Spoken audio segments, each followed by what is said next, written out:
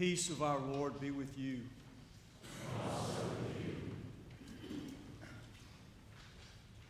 Blessed are you who are poor, for yours is the kingdom of heaven.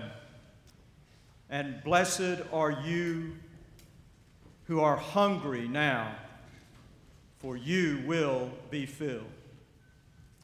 As you may recall from your own reading of the four Gospels, those verses from today's Gospel lesson report Jesus' words in ways which are unique to the Gospel of Luke.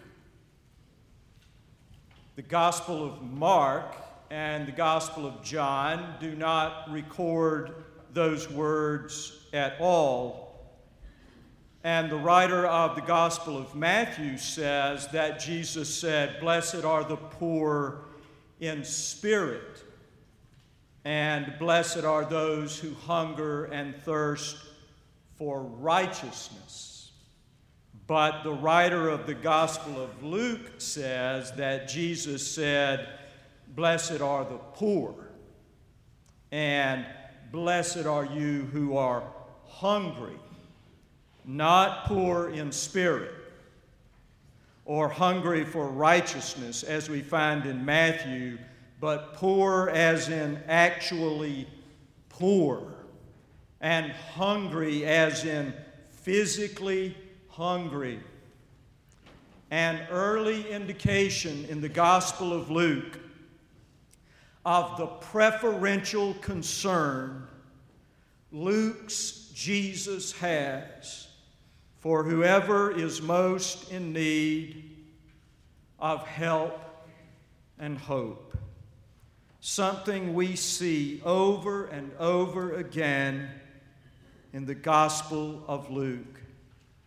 Starting in chapter 1, where Mary, the mother of our Lord, sings that the hungry are going to be filled and the rich sent away empty, the lowly lifted but the powerful brought low, a song which is sung only in Luke. Followed a few chapters later by Jesus' announcement in the synagogue that he has come to bring good news to the poor, reported also only in Luke. Then there is Jesus' exhortation that when we give a dinner, we should invite the poor. Once again, of the four Gospels recorded only in Luke.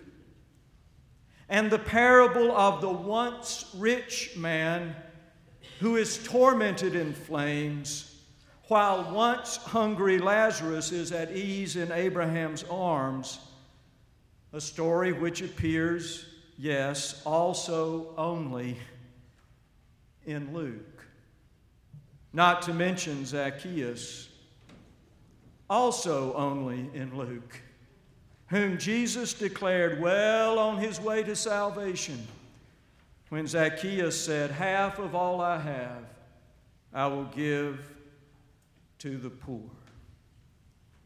And then, of course, there's the story popularly known as the parable of the Good Samaritan, also only in Luke, in which Jesus makes the despised outsider into the beloved neighbor we need. And, of course, also only in Luke, the most famous story Luke's Jesus ever told, the parable of the prodigal son, the grace-filled father, and the angry older brother. The point of which is that those who are walking in the Spirit of Jesus will never be mad about any inclusion God is glad about, and will never be glad about any exclusion God is sad about. Because Luke's Jesus is that way. Because Luke's Jesus has such an unfailingly preferential concern For whoever is most poor, hungry, marginalized, ostracized, oppressed, left out, hurting, and alone. Every now and then you will hear people call Luke's Jesus the radical Jesus. But the truth is, Luke's Jesus is actually the ordinary Jesus. If we call Luke's Jesus the radical Jesus, then we get to marginalize that Jesus. Set that Jesus off to the side. But Luke's Jesus is not the radical Jesus. Luke's Jesus is the ordinary Jesus. The Jesus of the Gospels. The only Jesus there is. Across the Christian centuries, we have created a less demanding, more user-friendly Jesus than the one we find in Luke. A Christian Christ who is sort of a composite of what Luther and Calvin taught about, what Anselm thought about, what Augustine believed about, what Paul said about Jesus. A Christ we can accept so we can become Christians. A way of thinking which has produced countless wonderful people, done much good, and created the largest world religion on the planet, but which has also created an option Luke's Jesus would never have recognized. A Christianity which gets us into heaven in the next life, which requires no change in our economics, our politics, our public policy, what we say, do, laugh at, post, text, email, and tweet in this life.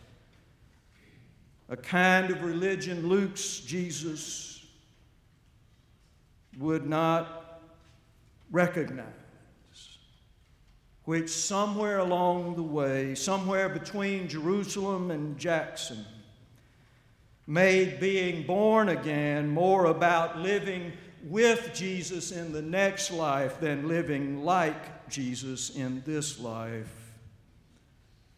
A way of thinking which is absolutely dominant in our part of the world, but which is very different from Luke's Jesus,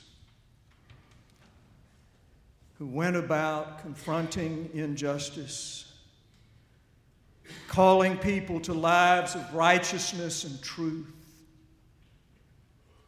sitting down with and standing up for whoever was most hungry, poor, marginalized, dehumanized, ostracized, overlooked, left out, sad, ashamed, and alone. And inviting all who would to join him in seeing all people as God sees all people. That's Luke's Jesus. Not a radical Jesus, just plain old ordinary Jesus. And following Luke's Jesus doesn't make us radical Christians either. If we call that radical Christianity, then we get to marginalize that kind of Christianity and set it over here to the side as though somehow it is odd or strange. No.